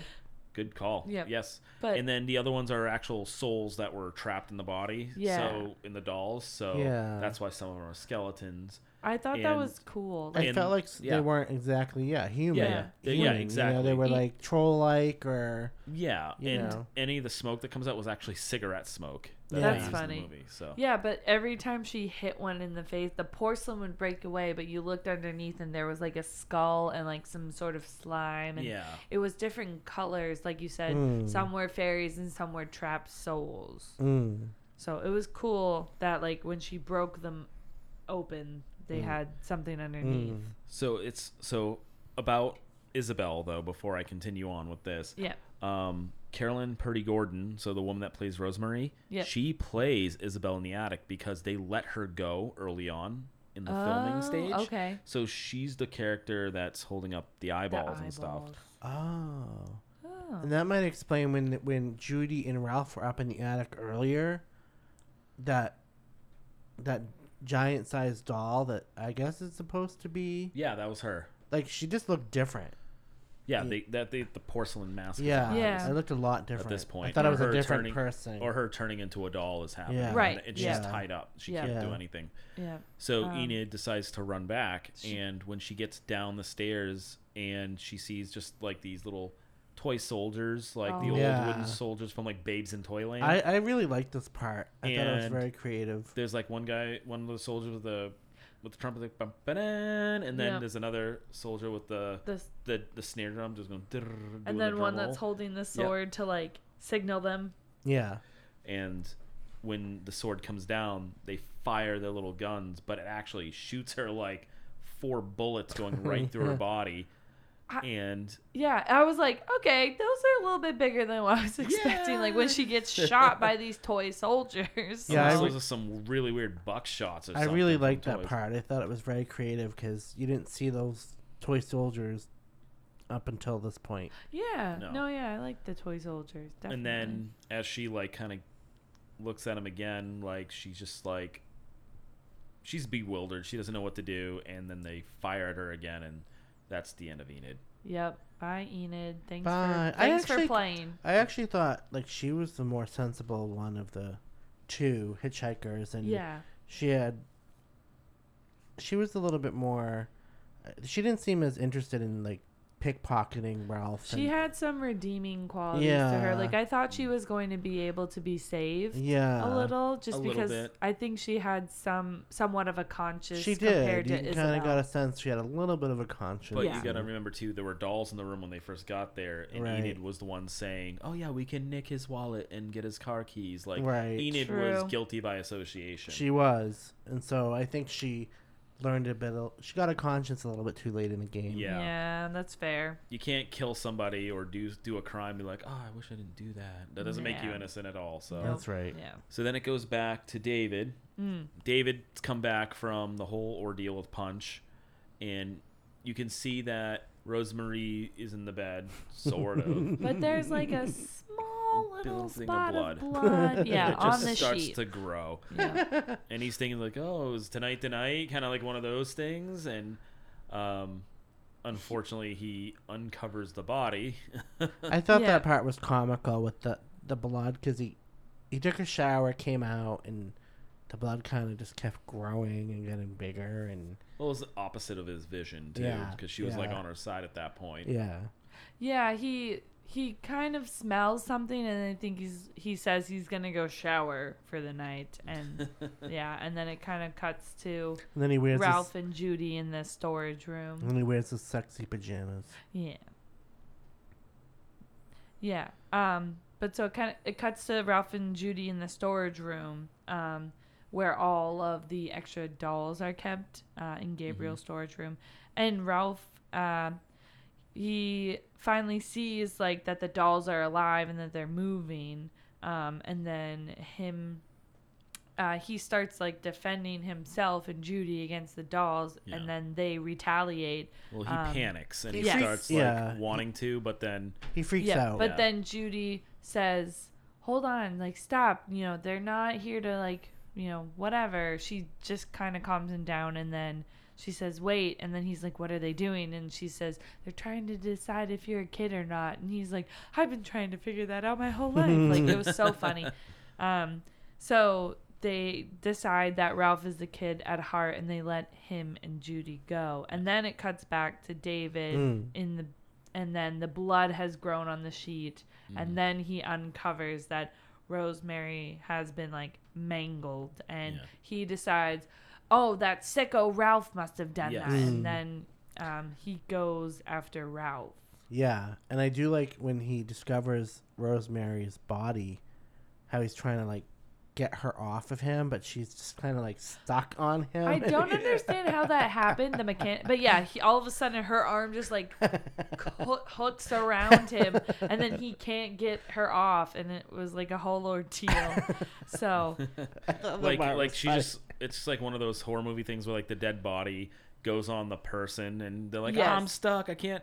But he ends up getting out of that, and he ends up finding them in the storeroom. Yeah, it's the workshop. Yeah, because that's where Gabriel creates all his toys. Right. And so he finds Ralph, and they start getting into a fight. Yeah, and then I think at some point, Punch gets involved. So Mr. Punch, Judy's doll, starts to attack after David and Ralph have their quarrel. Ralph and Judy both get knocked out. And then that's when Punch becomes involved. Because then you see that Punch's little jester stick. He takes off the top of it, and it's like a little dagger or something, some sort of cutting tool. And he just goes after David like nothing. At one point during this fight between a doll and a grown ass man, Punch ends up getting a power tool, and David sees like, oh, it's plugged in. He unplugs it and pulls the power tool away from Punch, knocking Punch to the floor, and he takes a giant sledgehammer and smashes Punch in the face. What an asshole. When Gabriel and Hillary come in, seeing that, by the way, the dolls have dragged out Judy and Ralph out of the room to keep them away, and it's just David, and they see that David has like pretty much destroyed the workshop. So he's like, "Oh, David, what a mess you've made," and he kind of goes on into talking about like, we give everyone a fair chance when they come here and blah blah blah, and then David is like arguing with him back, and then David slowly gets turned into Mr. Punch. Before that happens, Hillary tells him something, and he's like, "You're a witch," and he's like, "Oh, well, that was a good guess, huh?" Yep. They're like, "You figured it out." That was a good one-liner. So the pocket watch that Gabriel has, I guess, has a spell to turn people into a doll. Oh, so they start turning him into a Punch doll, since he destroyed the last one, and his face starts becoming disfigured, like the giant like cleft chin. Yeah, and he gets like a hunchback and all that. Yeah, he gets turned into Mr. Punch. And at first, I didn't know what was going on. At first, I was like, "Is there somebody behind him stabbing him?" And then you realize, okay, he's turning into a doll. Yep. So he completely transforms into a Mr. Punch doll. And a fun fact about the dolls, all the dolls in the film have various different origins explaining their ability to come to life. So, for instance, Mr. Punch and the toy soldiers were controlled by witchcraft, and they were transformed into dolls to pay for their crimes in life, which explains why some of them have an organic skeleton underneath the porcelain. Oh. So anyone who does wrong to the owners of the house, they're turned into dolls. And some of them are also fairies, which explains why their bodies burn and smoke after being whipped by Enid's metal belt, which we just talked about. Mm-hmm. Fairies have an adverse reaction to the metal and iron of folklore. So there's different things going on as far as why the dolls are alive. Yeah. And one of them you got to see at the end of the movie. Mm-hmm. Yeah. So he gets turned into another Punch doll, but with the same like crazy gold and black pajamas he's wearing. And they're like, oh, it's nice to see a new contemporary, look costume. for you, Those sexy pajamas. And they give him the original hat. Yeah. Yep. And then it fast forward to the next day. Yep. And so Judy and Ralph are both in the kitchen, like they're dazed because obviously they've been knocked out. And when Gabriel and Hillary come into the kitchen, they just calm them down, like, yeah, it's just been a rough night, and they take him into the living room, and they're like, yep, so your dad left you a note, like, this was such a bullshit ending, but love you, bye. Yeah, it's more like you're better off being with your mother. I've not been the father I should have been, so it's like they're doing the job that the father is supposed to do. Right. And then my favorite part was when Ralph was like, "Where's the girls I picked up that were hitchhiking?" He's like, "Oh yeah, they said bye. They took off with them." He reopens the note that was left by David. I'm using quotes. So he reopens it. P.S. I'm taking the hitchhiker girls with me. Like, and okay, sure, that Gabriel. explains everything. And Ralph isn't buying any of it. No. Just saying. He's but like, at the same time, he's like, I'm not gonna argue this. Right. Much. He knows. He's smart. Needs to do whatever he needs to do to get the hell out of there. Yeah. He's seen too much insanity to be like, is this fake?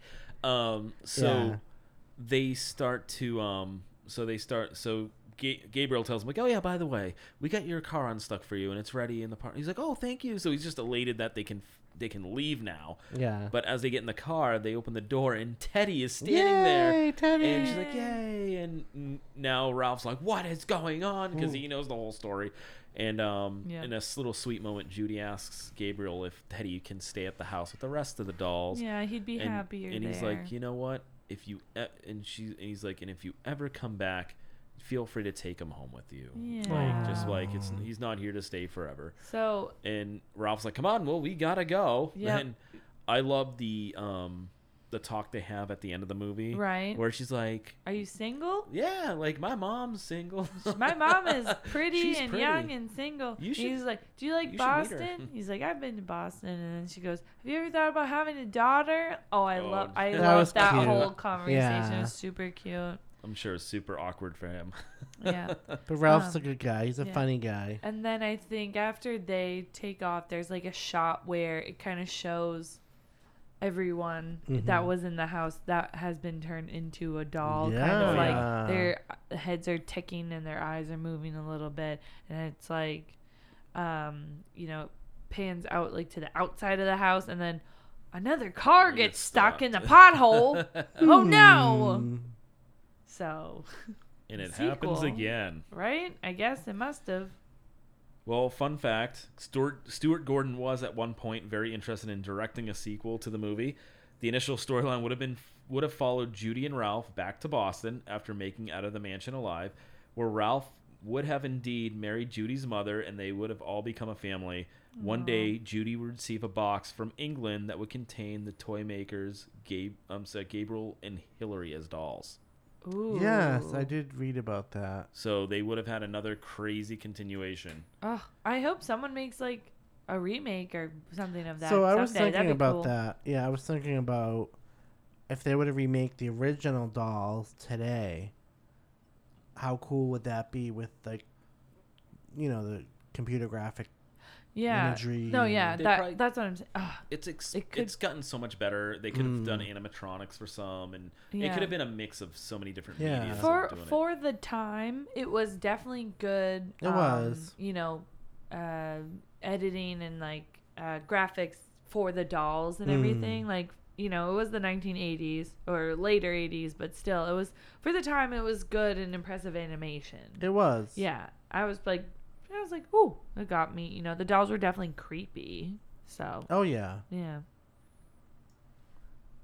So I just wanted to comment on the symbolism of dolls because I had to think about this movie a little bit, and so just the symbolism of dolls and storytelling. So, you know, dolls serve as comfort, but they also creep us out, right? Yeah. So, and outside the West, dolls are sometimes a part of supernatural and religious beliefs, but Westerners are historically no less suspicious of dolls and doll-like concepts. And I just wanted to read this because I think it's pretty cool. The following is from a well-known 1958 dictionary of symbols written by Juan Eduardo Serlo and offers interesting insight into the mid-20th century thoughts on human psychology. And so the doll as a symbol appears more often in psychopathology than in the mainstream of traditional symbolism. It is well known that in a number of mental diseases, the patient makes a doll, which he or she keeps carefully hidden, and the personality of the sick person is projected into the toy. So whether it's reenacting and projecting abuse onto the doll, or nurturing, projecting the doll from harm, or giving it the love and attention that the sick patient isn't getting, they convey that onto the doll. So in other cases, it has been interpreted as a form of erotomania or deviation from that maternal instinct. So in short, a hangover, it's like a hangover from or a regression to an infantile state. So the way I look at it, so in a way, these people around Judy are all kind of sick in one way, shape, or form, and then they turn into dolls. And Ralph is more like a child at heart, and Judy appears to be more mature. I think she's more mature than the adults. She's the most mature in the whole movie. And she's certainly more caring for others, including, you know, and she's more caring for not only the real people, but her stuffed animals and the porcelain dolls. Yeah. And so I do believe that she and Ralph are also more true to themselves, and they don't have that rich or punk rocker facade. And as, you know, RuPaul says, we are all born naked, the rest is all drag. And, you know, I do think that they're the only two people in the, other than the owners of the castle, you know, that are really true to themselves. And, you know, we give our kids dolls, and the kids play with them, and they're practicing their language and social skills. And so at times that feels like the doll itself is alive, and even to the adult observer. And so it's like it's like an uncanny valley of the dolls. And I do think like most of the grown-ups in this film already kind of act like dolls. They have a facade, and then when you break up the dolls earlier in the film, and they're almost like monsters inside or trolls. I mean, they're just kind of not human. And in this case, I think that the fact that these people get turned into dolls, like, because they weren't nurturing themselves. Yeah. Maybe now they'll get like nurtured. It's like they've come full circle in a way. Yeah, and it's definitely like a unique. It's a pretty cool subgenre, and it, you know, is and so like it's definitely that fairy tale element of like a grim fairy tale. You have the evil stepmother and the horrible father, the mean old sisters, which are the hitchhikers, and the witch, the toy maker, and a stormy night, and then of course Judy's reading Hansel and Gretel, and you know, and I just think that it's definitely there's that whole subgenre with the dolls where, yeah, like it does go full circle. Yeah.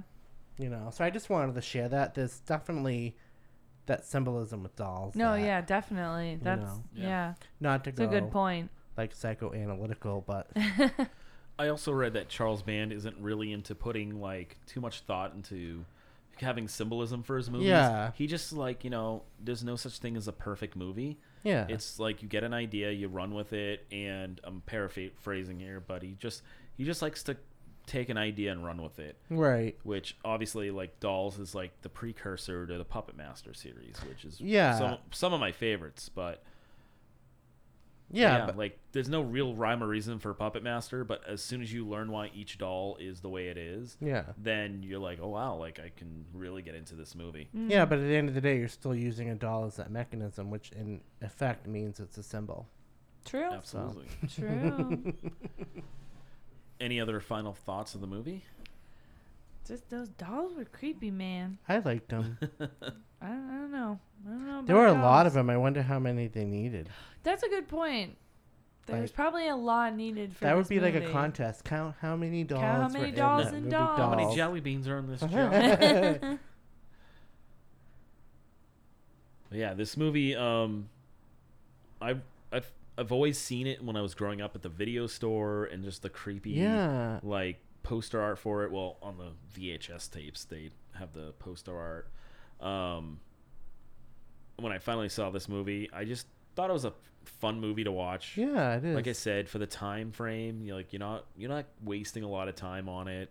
So if you don't like it, you didn't really spend more than an hour and some change. And Right. if you really liked it, it's a nice little fun treat you can throw in maybe for Sure. a double feature or something, Yeah. and not Yeah. feel like you're taking up the whole night watching it. Definitely. I think the movie could have been longer for sure. Yeah. And if they remade it, they could probably make a hell of a remake out of it. Oh, definitely. That's what I was thinking. It has the potential. I actually would look forward to seeing a remake of this because I think in today's technology, it could definitely kick ass.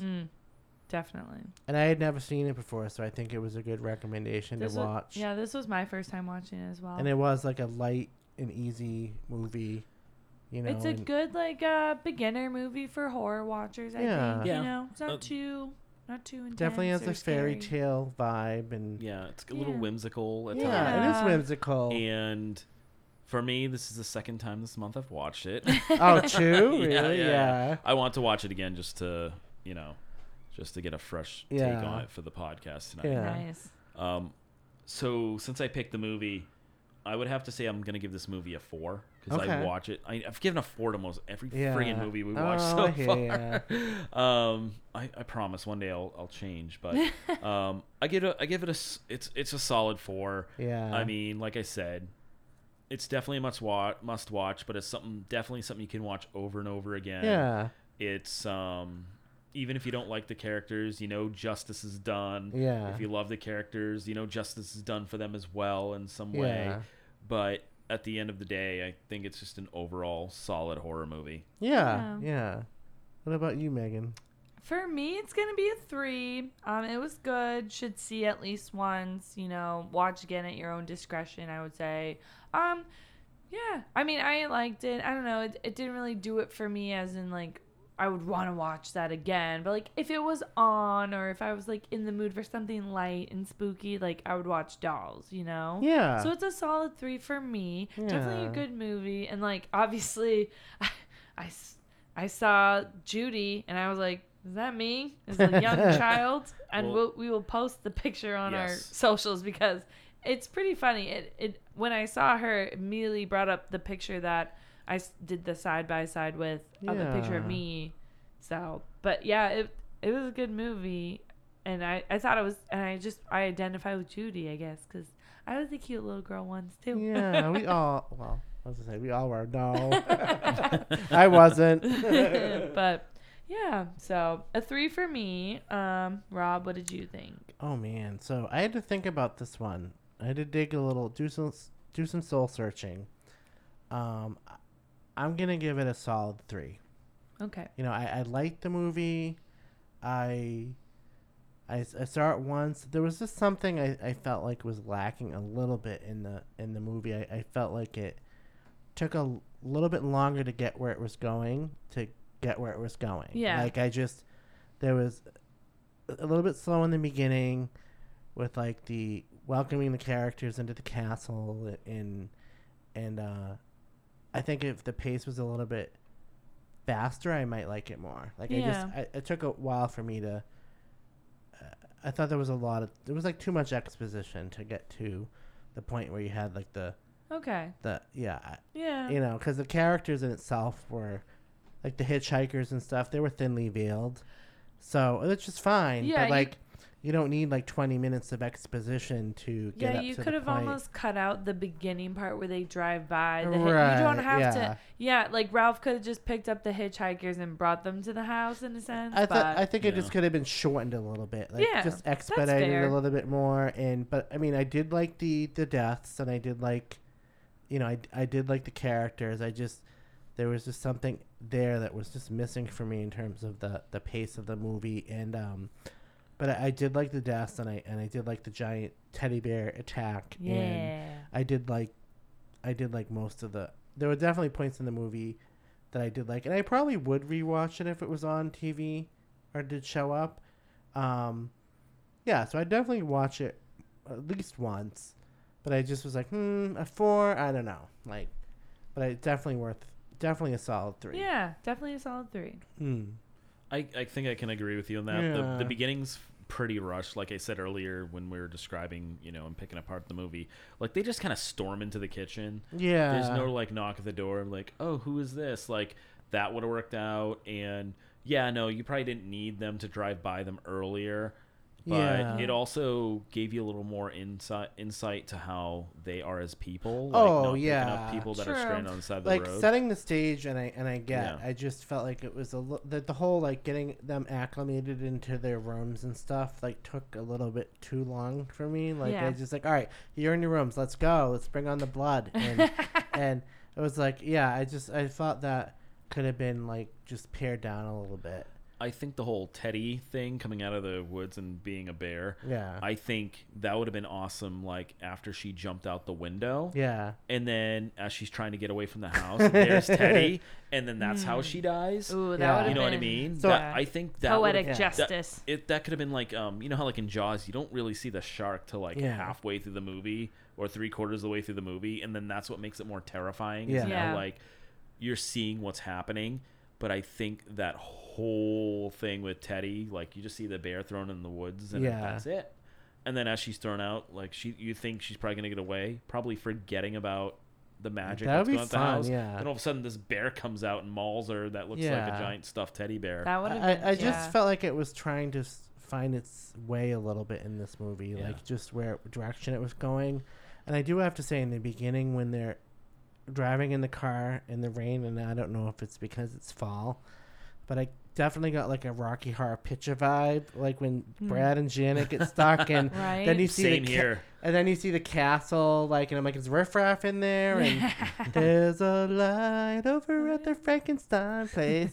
Like, I definitely got like that vibe. Yeah, so. that's. It's but like, when they get stuck, I'm like, oh, that old adage. It's a rainstorm. We should go into that house right there. Yeah. But I definitely like. It's not a bad flick. Yeah, for sure. I would definitely watch it once. It's definitely got some good qualities. Yeah. So the overall rating, me a 4, you both a 3. That will bring Dolls to a 3.3 stone.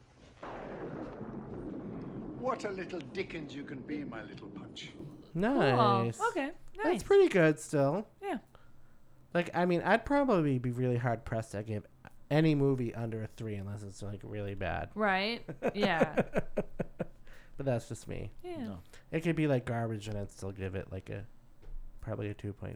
But yeah. So I don't know. It's hard to give but cool. I just even the B-rated movies. I just I love those too for their B-rated quality and their vibe. So awesome. Any final thoughts or shout outs or any type of plugs you want to give before we shout out to Daniel Gacharna for the undertaking question of the week. Thank you again. Thank you again. Very good one as always. Appreciate that. If anyone has any, questions related to horror movies or Halloween, please send them our way to all our socials. That will be listed at the end of the podcast. Yeah, and I just want to give a shout out to some of my listeners, our listeners, Christine Mistretta, Christopher Blank, and I'm gonna give a double shout out to Daniel Gacharna, and thank you for the Facebook ad.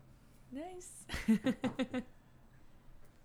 I want to give a shout out to everyone listening to the podcast. We obviously get to see where you all are listening from. It's kind of cool to see people listening from Sweden, Poland, and Canada. Yeah. So awesome. Thanks for listening. Thank all you over the so world. much. This is cool. Just remember, guys, we do now have a what's that chat room thing that I just downloaded? Oh, Discord. Discord. I'm still learning on this whole podcasting, but yes. So we are on Discord, Monster Talk Podcast. Check us out. We already have some rooms open for discussions to talk about different things from conventions, Q&A if you guys have any questions for us, favorite horror movies, and general discussion types. So definitely stay in touch with us there. We have Facebook and Instagram, of course, at Monster Talk Podcast. And if you just want to shoot us an email, it's themonstertalkpodcast@gmail.com. We are now on Anchor FM, Spotify, Google Podcasts, Breaker, Radio Public, Pocket Casts, and iHeartRadio app and Apple. So plenty of different platforms to listen to us on. Shout outs to my friend Bill for listening in, and Mike as well. And it's cool to see everybody's what they think about the podcast, and for sure. Any type of suggestions, we definitely are open arms to that, because we just want to make this a good podcast for you guys, but also fun for us to make as well. Yeah. We do have an event coming up pretty soon. It's on October 23rd, which is Sunday. 24th. Is it the 24th?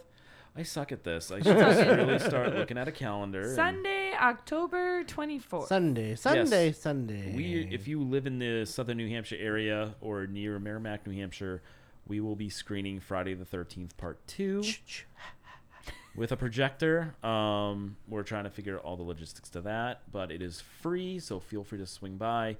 The tap room for general hours closes at 7 p.m. We'll probably be starting the movie around 7:30.